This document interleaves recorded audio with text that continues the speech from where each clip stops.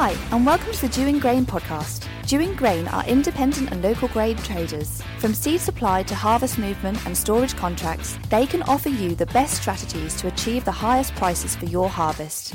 Each week on our podcast, we begin with the Dewing Grain Market Report, giving you up-to-date information and analysis, followed by Farm Chat, where we catch up on agricultural issues with a guest or two while sampling a beer. Andrew's favourite bit.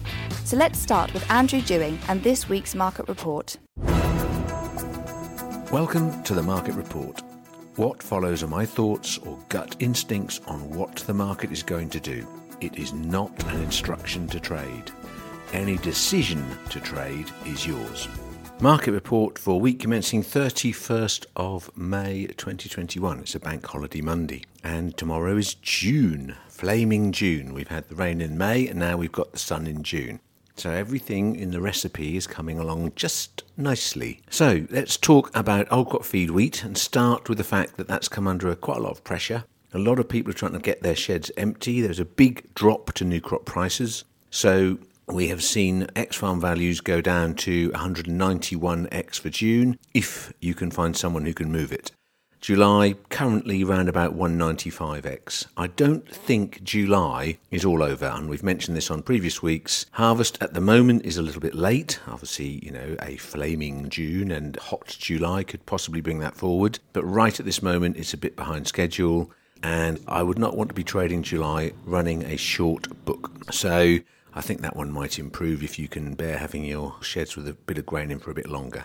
Any price in the 190s is still exceptionally good. Let's not forget that. Old crop, feed barley, a few of the boats that were going have sailed, so the market's lost a bit of its steam, and we're getting mightily close towards harvest now, aren't we? So that one is going to finally lie down and die. If you had some, you'd still make a good 180 something for it. So if you have not acted and sold it, then wave it at somebody who's likely to try and buy it and get on with it.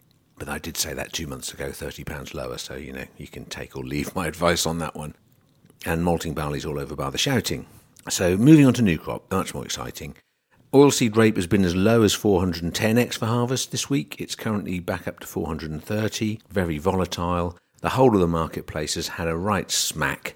There's all sorts of games being played. There's the sentiment change, obviously being an influencer that the Dewing Grain podcast is. People took our wise advice about yield, and there's been a fair bit of selling going on, and the whole world has come down purely on the people listening to this podcast. And then I woke up. But the reality is that the prices have fallen back, yields are a bit better. There's also been a bit of rhetoric beginning to creep into the market from some of the bigger players. You have the Chinese not particularly wanting to be inspected to find whether the pandemic started in the lab or whether it started in the wet market. So they've got a bit sulky about that. And, allegedly we're talking about cancelling some of their contracts. That might be to do with the market having gone down as well, but who knows. But at the same time, they've also started having conversations about them having a monster wheat crop on the way. Well, it's like, no, the virus never started with us and we've got a monster wheat crop. Do you believe any of it?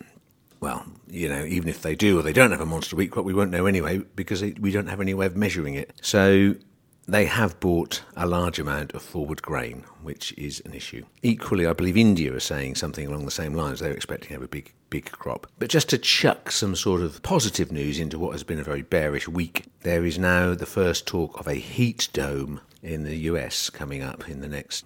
it's raining at the moment, which is doing the crop the world of good, and the planting's gone really well, and everyone's not feeling any pressure, and it's going to look fine for at least 2 weeks. But if a heat dome, whatever that means, does begin to form and it gets too hot, it's a bit early for the crop to get a bit too hot and run out of moisture. So maybe that could be the next weather scare that sends things to the sky. So it's all to play for, as we've mentioned before. And corn has definitely lost a lot of production in Brazil. So we know that. And all of these crops have got the vital bit between, getting this far and actual harvest. There is many a slip between the cup and the lip. So, goodness knows what to do. Still slightly bearish in the Dewing Grain camp. Underlyingly, we think that there is a world issue on supply which will stop the market from falling too far. I think there will be moments where if there can be a scare again, the market will go up. That is just a gut feeling and how we feel like trading at this point. But we are not running any form of big position against where we're at because we just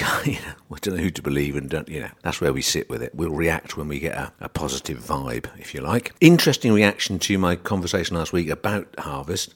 We've had more people agreeing with us, saying, yep, it's better than I thought it was going to be, or yep, it's going to be a big harvest. But we've had one or two come on and say, no, you're completely wrong. Our wheats are not going to yield as high as we'd like them to. It's not going to be a bumper. It's going to be okay, but it's not going to be enormous. So, it's nothing quite like spreading division amongst your crew, but yeah, in the end, we're the people who do the podcast and we have to make a stance on it. Our take is that on the whole, there is more than expected, hence the sentiment having been bearish. Right, I've talked about rape, harvest prices for wheat, 160 for harvest. If you're selling it for May 22, ex-farm, 172.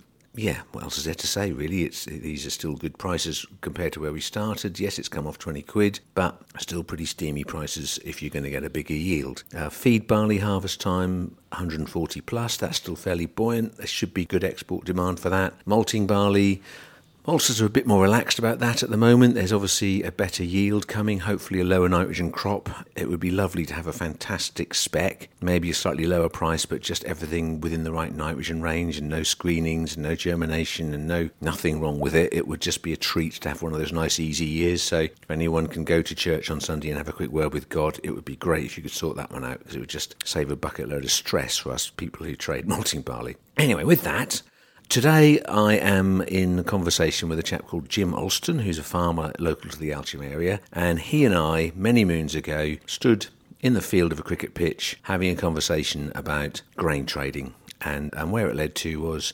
25 years ago on Wednesday this week, I walked into the office at Aylsham Grain and started managing their marketing business. And so 25 years of anyone's life is actually a long period of time. And I've got to say, I'm so glad they took the risk. And I'm so glad that it's worked out. And yeah, I couldn't have written the script any better. What a lovely bunch of people to work with at Aylsham.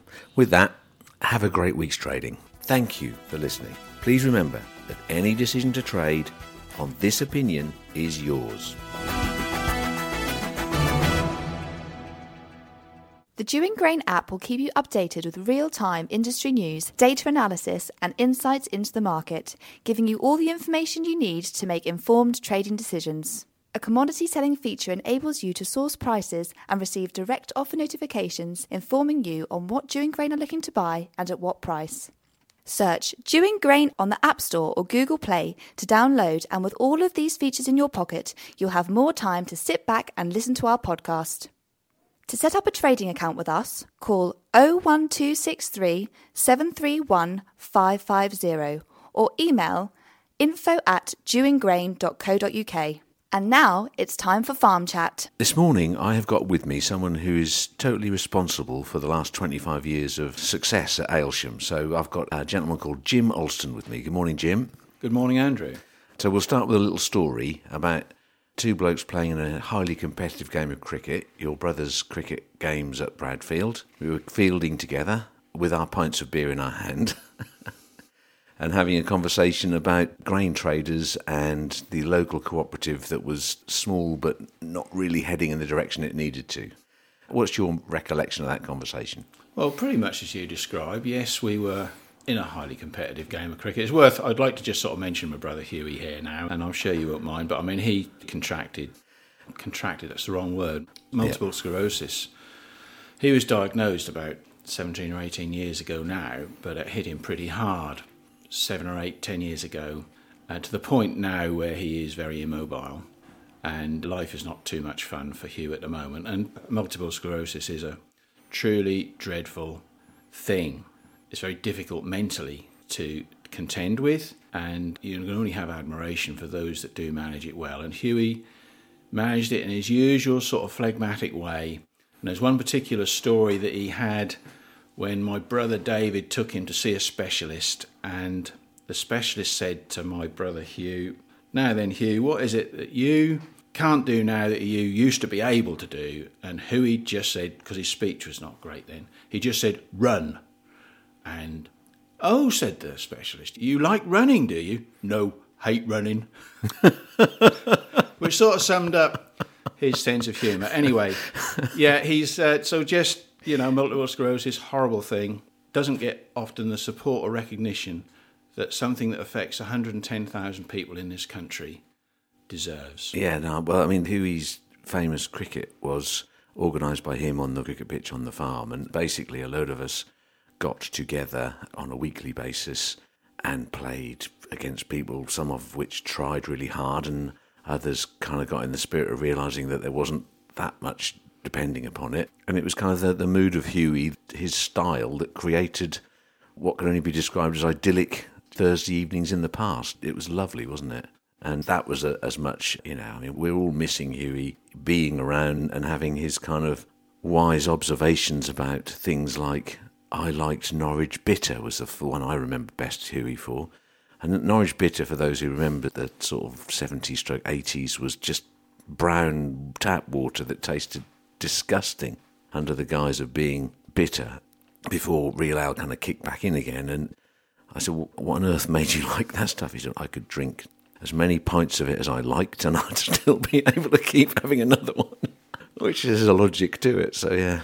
His cricket was where we all used to congregate, various forms of agricultural types, mainly farmers, but, Willie Randall was there and I was there and various other agricultural hangers-on or whatever you want to call us. And we just had a social do, didn't we? Yeah, great memories, it was idyllic in the sense that there we were in the evening sunshine, playing on a very rural and pretty setting at Bradfield, and yeah, it was great, and it was good fun, and all played in the best spirits, and the rules were as they were. If you got 25, you were too good and you were out. Couldn't be out first ball, so you could swing at that one. These were very much rules of Huey's making, I think, but it worked very well, everybody, and we had surprisingly close and exciting matches. With a dodgy score that always made us win. We did have a surprising and probably undeserved number of victories, I think that's fair to say. Yeah, well, so there we were, me and you standing in the outfield and someone, hitting the ball away, and one of us was supposed to chase it, and we'd let someone else go in the end. But the conversation that we had kind of touched on the dynamic of how do you develop a cooperative? What does a cooperative do to grow? Because Aylsham Grain had, a small site that had been built in 1980-81, which is its 40th anniversary. And what happened was it had got to a size and stopped, hadn't it? Well, yes, it had. It was constrained to a degree, but yes, it had. It did have room to put up more bins, but the marketing side was a thing that troubled the board at the time, of which I was one of them.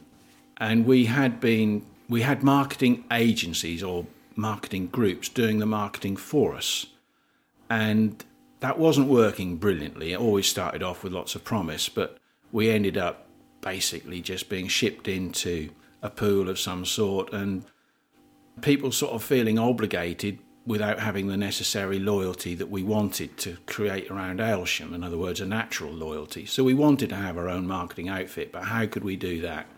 So this was how the conversation, I think, more or less went with you. What about it, Andrew? You could do that, perhaps, and you thought, well, no, but perhaps, and the next day, or I don't know, I think it sort of rolled on from there, didn't it? For me, I was, I was being paid very well by a company in the south of Norfolk, which I travelled to every single day from up here. I didn't want to move down to Bressingham, and so in the recent months just prior to that, I was one of the syndicate that won the lottery, so my life I'd been able to ditch my mortgage, and kind of things had, you look at your life and you've got two young boys and you couldn't spend as much time with them. And, we had a conversation about how much I earned, and you said, well, the thing is, I aren't going to be able to afford anything like that. So it was a battle of kind of, I could see a massive appeal to do something the way I wanted to do it. That had always been, I always felt there were things that weren't being done right, and I felt I could do a better job, arrogant little git that I was. And that appealed, but the dynamic of earning a lot less money probably didn't. But between the two of us, we kind of said, well, let's try and get so we can work something out. And you took a risk on taking me on, in the sense that you don't know what's going to happen, and you got assistance with a grant, which helped for the first couple of years of my employment towards the cost. But I also just took a big pay cut with a view to, if we got above a certain size, I started getting a bonus if we got tonnage above that, which was ambitious, at the time for Aylsham, but obviously I felt, I can do that because, again, when you're young, you think you can do anything. And so I committed to it. And so 25 years ago, on the 26th of May, I walked in the door. And one of my lasting memories of that period, because I want to touch on what's happened in that 25 years to you and your farming and to Aylsham Grain.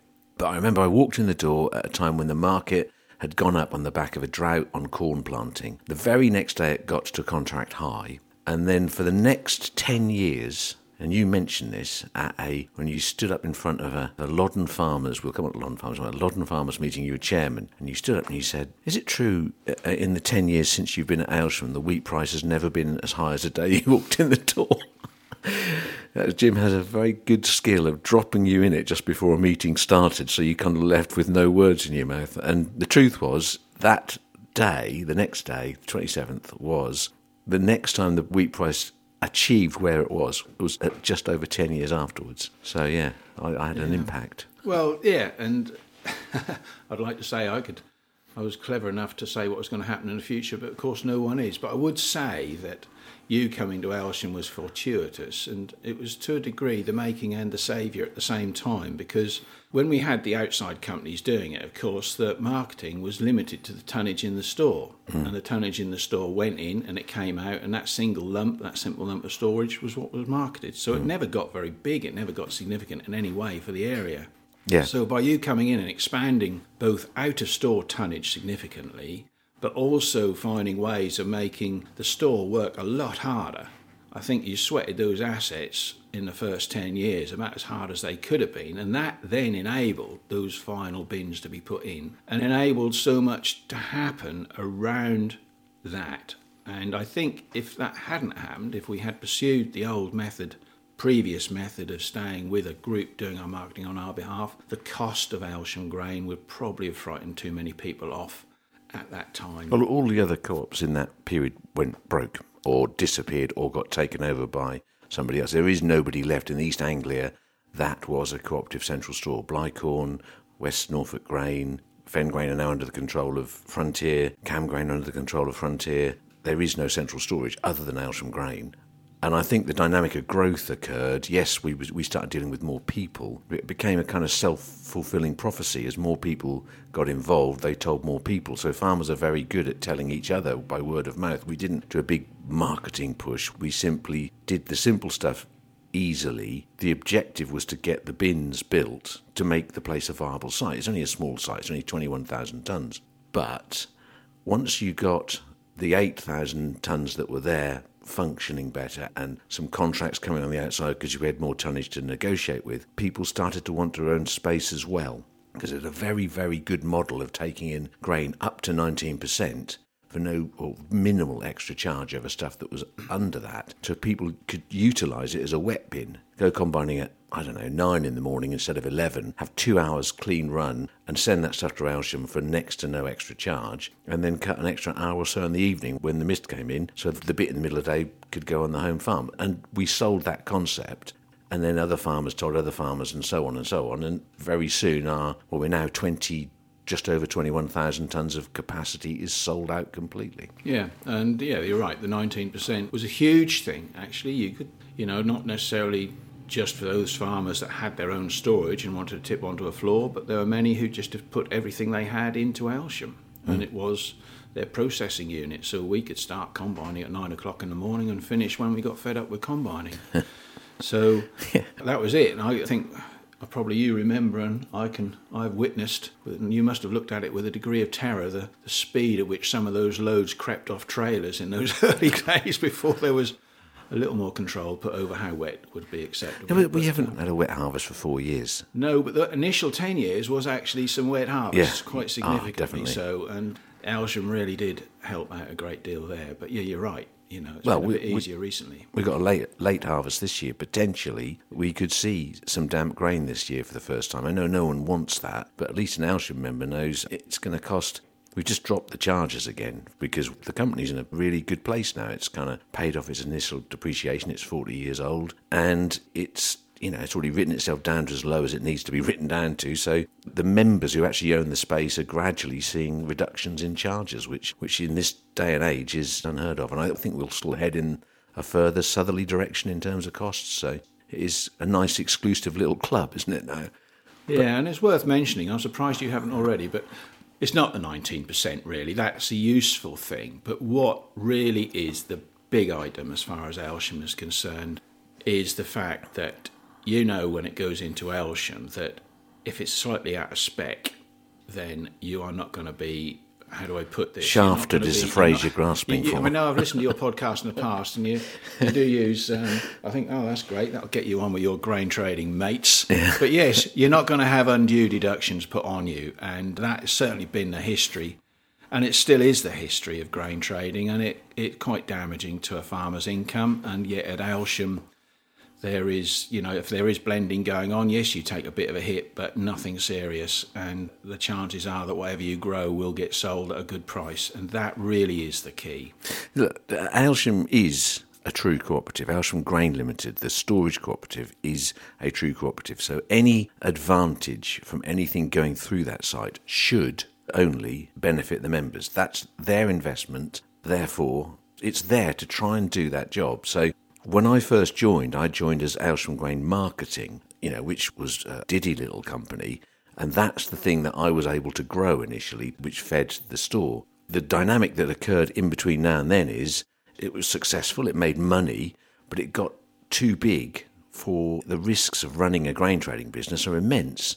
And in the early 2000s, around that time, the volatility and the troubles in agriculture was such, it was too much of a distraction. A farmer had his own troubles. To then be on a committee that's supposedly overseeing some maverick grain trader doing nutty stuff, I could have been, without serious management overseeing what I did, you're at risk of having an idiot blow all your money away. That's happened, didn't it? Was it Lincolnshire? It's happened. It's just happened. But within the first 10 years, there was quite a bad. There's been a number of historical bankruptcies. Grain trader getting out of hand, Yeah, and there's one recently in Scotland that's going to be very ugly. We don't know the details of that yet, I'll say, diplomatically, but there's a mess coming up there. So, as quite rightly, the board of farmers who were responsible to oversee what I didn't understand totally what I was doing all the time. I was trying to explain to them, but when it came to the gripping moment of really, look, we've got those futures sold against that malting barley because we think this and this is going to happen and you'll benefit from it. That there's some very puzzled expressions from the poor buggers who are given the job of overseeing my trading. And I will tell one story of a very marked moment in my history. There was an AGM at Aylsham one year, and I traded a fantastic book. I absolutely walked on water. There's only 1 year out of however many. What happened was that the physical price that we achieved was, I think it was something like £15 above the comparable cooperative, group cereal services comparison.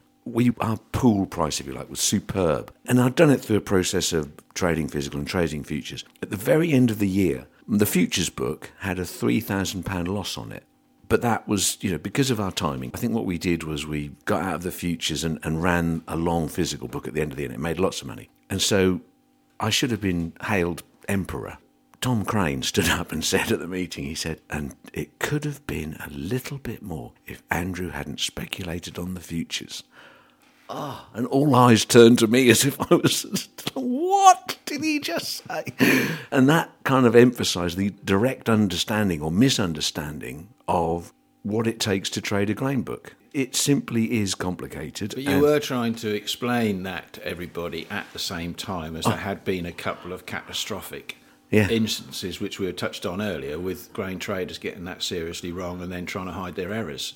And so, yes, there was quite a degree of reticence, but you did lead us all gently into understanding futures trading, and I think you kept your frustration more or less under control. But nevertheless, I think most people in Aylsham do understand the trading and make use of it. I mean, that is the marketplace. At the end of the day, you can say you sell to the feed market, to the bread market, you can say you've got this, that and the other, but every grain trader is basing their pricing on the futures market. The Aylsham membership have no idea just how educated they are relative to the rest of the trade. The rest of the trade has spent a lifetime chucking as much dust and mist in the air as they possibly can to make cash settlements, options, all the things that we've done over the years. As a matter of course, my guys, you will go, this market's going up, I want to cash settle it, or what are options costing? As a matter of course, it's still like some form of revolution in large slices of the country. I had an email from a guy in North Cambridgeshire who came through. He said, we're not all as lucky as Norfolk, having alternatives who give us these marketing tools. Why not? Why doesn't it exist? It astounds me. It doesn't exist because it's in the interest of the guys to say, no, you're a farmer, you don't understand, I'll keep all the money, thanks very much. It is a frustration of mine. You're dealing with it every day, and a farmer dips into it half a dozen times a year. He might look at the prices a lot, but is actually making that actual sale or that decision. It doesn't happen very often, and certainly not often enough to understand it. And I think most farmers do accept that and understand that they don't understand the marketplace anymore. The mechanics, the nuts, the cogs. There's other things to think about. Oh, yeah, no, absolutely. Grain trading is sort of 2% of your thought process. But nowadays, there's so much information out there. I've got, someone will read an article that somebody's written and come on and say, well, what about this Argentinian situation then? And I'll go, it's news to me, I haven't read that. And I'll go and find out whether it's relevant or not. But there is so much information now. I've got a whole load of, amateur sleuths who can tell me more about the grain trade than I can. Can they actually make a conscious decision about what the long-term view is or how to take advantage of that? No, probably not. And that's what I've got to be good at, that bit. But on a daily basis, I can be, I've got used to being wrong or unaware of stuff. Again, back to another Aylsham Grain AGM story. There I was, Mr. Clever Clogs, a great price, I was feeling full of beans, and your dad was chairman, John Alston was the chairman when I was taken on. And he said, I went through my little presentation about, corn stocks and wheat stocks and production and consumption and whatever. I'm so important. Your dad said, what's the rice stocks at the moment, Andrew? And it was completely relevant. He's absolutely right, and I didn't know. And he kind of just pulled a wise old sage face, like, "You got you there, sonny." He did tell me, I do remember that. That was quite funny. And John was obviously very experienced in the grain trade, wasn't he? He used to be a grain trader. Indeed. In Norwich. And he started, that was his first job, really. Very dangerous beast. In Norwich. A chairman farmer who's been a grain trader. Not many, probably, but, But yes, and of course he was one of the party that started up Aylsham Grain at the whole beginning of it. Yeah. And invested in it quite heavily. Yeah, the Alston experience in the cooperative sector is significant. Your dad being chairman, I can't remember how many years he was chairman now, but a very large number of years. And he had a style of, he ultimately believed in the process in the first place. I was very grateful for him giving me the nod to come along. I can remember it. I always remember he said, I'll pop round your house. What's he want to pop round my house for? He did that with everybody he either employed on the farm or he had anything to do with in a cooperative. If they were going to be employed and he had anything to do with the employment, he went to visit them at home. Okay, so didn't go down well with some. No, so when he turned up at mine, right, bearing in mind the lottery when I decided to pay this gardener to do a whole load of land, so I had heaps of mud and soil and everything all over the place. The house had just had an extension put on it. It was absolutely upside down. I think we sat on a couple of chairs with a bit of cardboard over the top of what was a complete and utter devastated kitchen. So quite what he thought of it, I don't know. I said, why do you do that, Dad? Well, he said, I'd like to see how tidy the house is. And he still employed you. I think he saw that. He must have impressed in other ways. Work in progress, I think I told him. I think he probably thought, he's got a vision, this boy. It'll be good one day. But if you look at my desk, it looks the same as it did when he came in. Yeah, no. So in that 25 years, there's been a large number of companies disappear. There has been troubles in the grain trading world. It's become a much smaller marketplace. There's not dominance yet, but there's some pretty big guys out there who have got lots of muscle and a lot less independence going on. And the cooperative sector is completely on its back. That's the really sad issue. Do you think, because your involvement in cooperation was not just in the grain side, because you were, as I mentioned, chairman of Loddon Farmers, do you think cooperation is in trouble, or do you think it will resurge, or how do you see that one developing? I don't really know, because I do get frustrated with cooperatives when they sell out, and it's happened time and time again. The farmer builds up value within a business, and it's called a mutual or even a limited company, but essentially the farmer members own it, the trading members own it, they have all the value that's in it is transferred to them.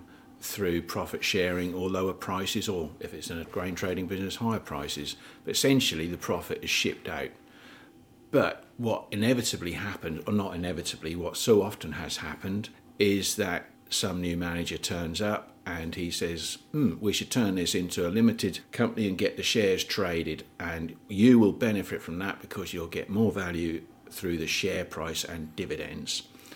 The farmer saying, £2,000 in my pocket this Christmas would go down well, so they agree, and suddenly they realise they don't have a cooperative anymore. They're trading with a company that has the same motives as every other profit-making company. And as those original members disappear and sell their shares, then the ownership moves out of agriculture into investors who have a different outlook to farmer members. And so the whole thing just slowly disappeared. And you can look at group after group after group that have done just that. And that's where they've gone. And starting up a new group that would become significant enough to have any effect on the marketplace, that would take some very large farmers to get together to do it. And they're not the natural cooperators. No, at the moment so they're that not. is the break that I think will go on to farmer cooperation as we've known it in the past. Yeah, I mean, there's 2 points to that. Firstly, we have direct experience. The Aylsham Grain marketing that I was managing got too much for the farmers to have happy control of, and we decided or concluded to look somewhere to merge it, didn't we? And you were anti the plan because you said all of those things, but the people didn't have the stomach to want to keep doing what they were doing. You know, there was too much risk having me as this guy who may or may not lose some money. With the benefit of hindsight, obviously, if they'd said, look, Andrew, get on with it, do it yourself, and you manage our business and get on with it, it would have been a great success. I can say that hand on heart because the dynamic was we merged with a cooperative group in theory, but in the end, the dynamic of the store didn't make anywhere near as much money because the throughput dramatically dropped and it wasn't managed as well, and the members' prices were worse. I was representing a company that wasn't performing as well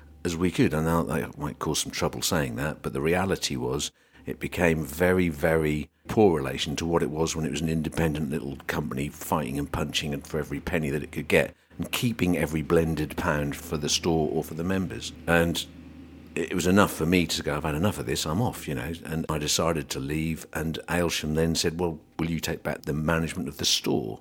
Because they hadn't made enough money. So that gave me a platform to then set my company up. But the dynamic of that little Aylsham Grain marketing did pay everybody a lump sum, but then the performance of what they were receiving simply wasn't good enough. People were beginning to leave. That's proof of it. And you're right, and that's what can happen. And you're talking about a situation in a way which I've just described. And it's all working great at the moment, but I think it's what happens on from there. And this is, at the moment, Aylsham is operating very well as far as I'm concerned. It's got my interests at heart, and that comes across. But that's quite an important thing to keep in mind as far as the Aylsham setup, be it Dewing Grain or Aylsham Grain, the two are almost thought of as one, is concerned, because the people who own the shares in Dewing Grain, for instance, may not be the people who are sending the grain into Aylsham in 10, 15 years' time. And that's what tends to happen with cooperatives. And once enough people have share ownership and not involved with the actual supply of the crop to that store, then get an offer from, Frontier, Cargill, whoever, and say, look, we'll give you £200 a share. Do you want it? And as soon as they say yes to that, then that cooperative ethos, that company has disappeared. Which Aylsham are fiercely still focusing very hard on. We recently had a storage sale tender, and it was fought for. The price of it traded in excess of £81 a tonne, which is great. The original cost of storage was £25 a tonne, and everybody got their money back after 12 years. And now if they wanted to sell the asset all these years later, they get 3 and a bit times on top of what, so it's been a good investment in that context. But the people who are buying the space are local, vetted farmers.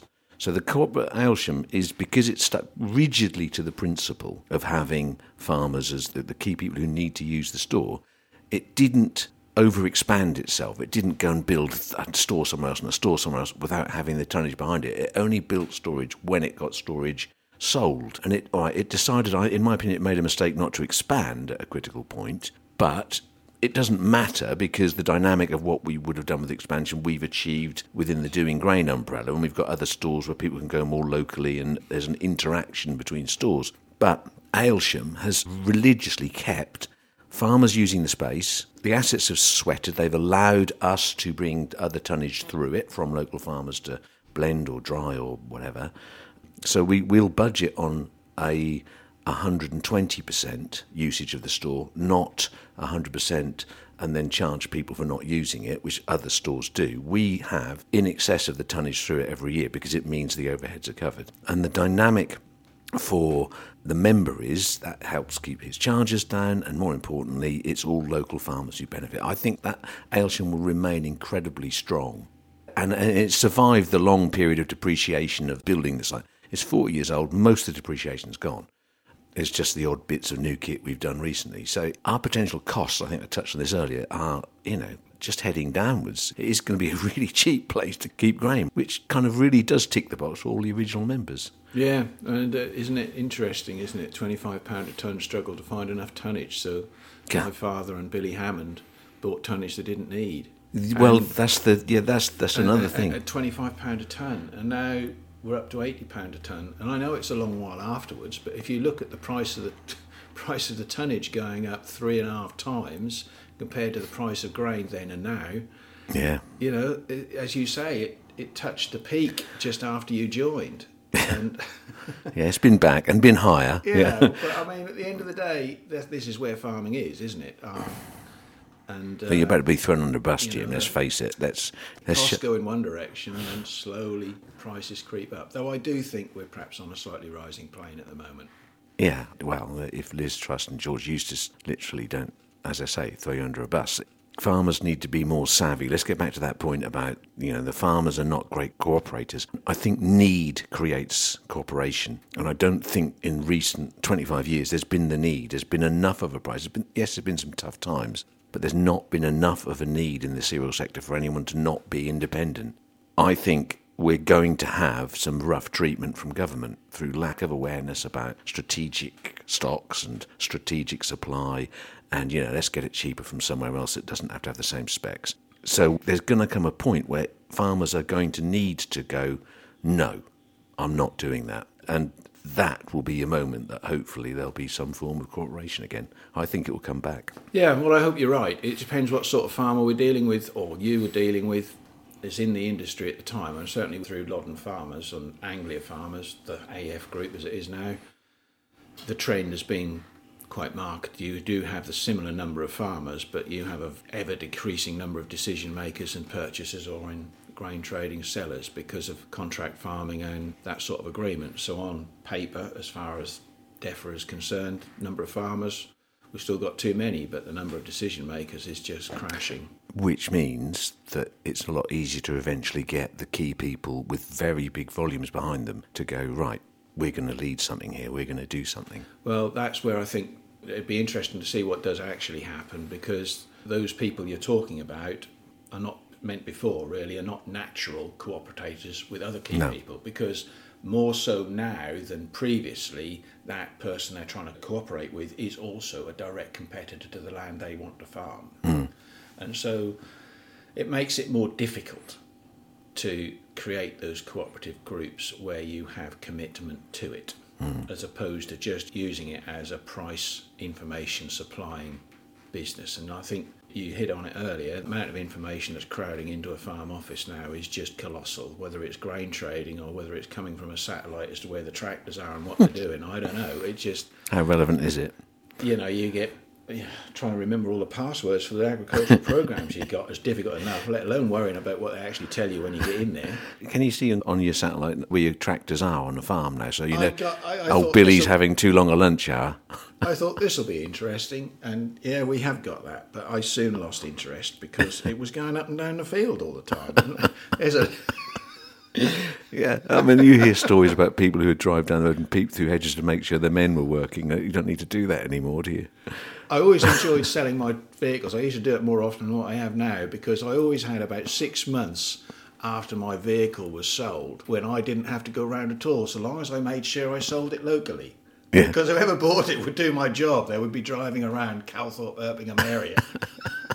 To be seen. Of course, we had more people to worry about then than we do now. Yeah. So, Jim, I think we've done enough time here to have covered the fact that 25 years ago, or 26 years ago, it was the summer of the previous year, we had that conversation. You, your father, the board of Aylsham Grain were kind enough, good enough to take a risk on employing that idiot that I was. And the success of Aylsham Grain and the strength of it, and the gratitude I have where I am is very much down to that probably 3 beers into the evening conversation. So, Jim, for that, thank you very much. We're going to have next week's podcast with you again, so we're going to keep talking. But for this week, thank you for what we've been talking about. Oh, and I thank you for the grain trading you've taken on my grain in the past. So thank you.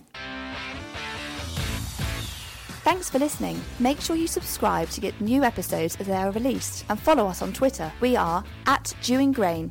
Call Dewing Grain on 01263 731 550 or email info@dewinggrain.co.uk. The Dewing Grain podcast is produced by East Coast Design Studio in Norwich.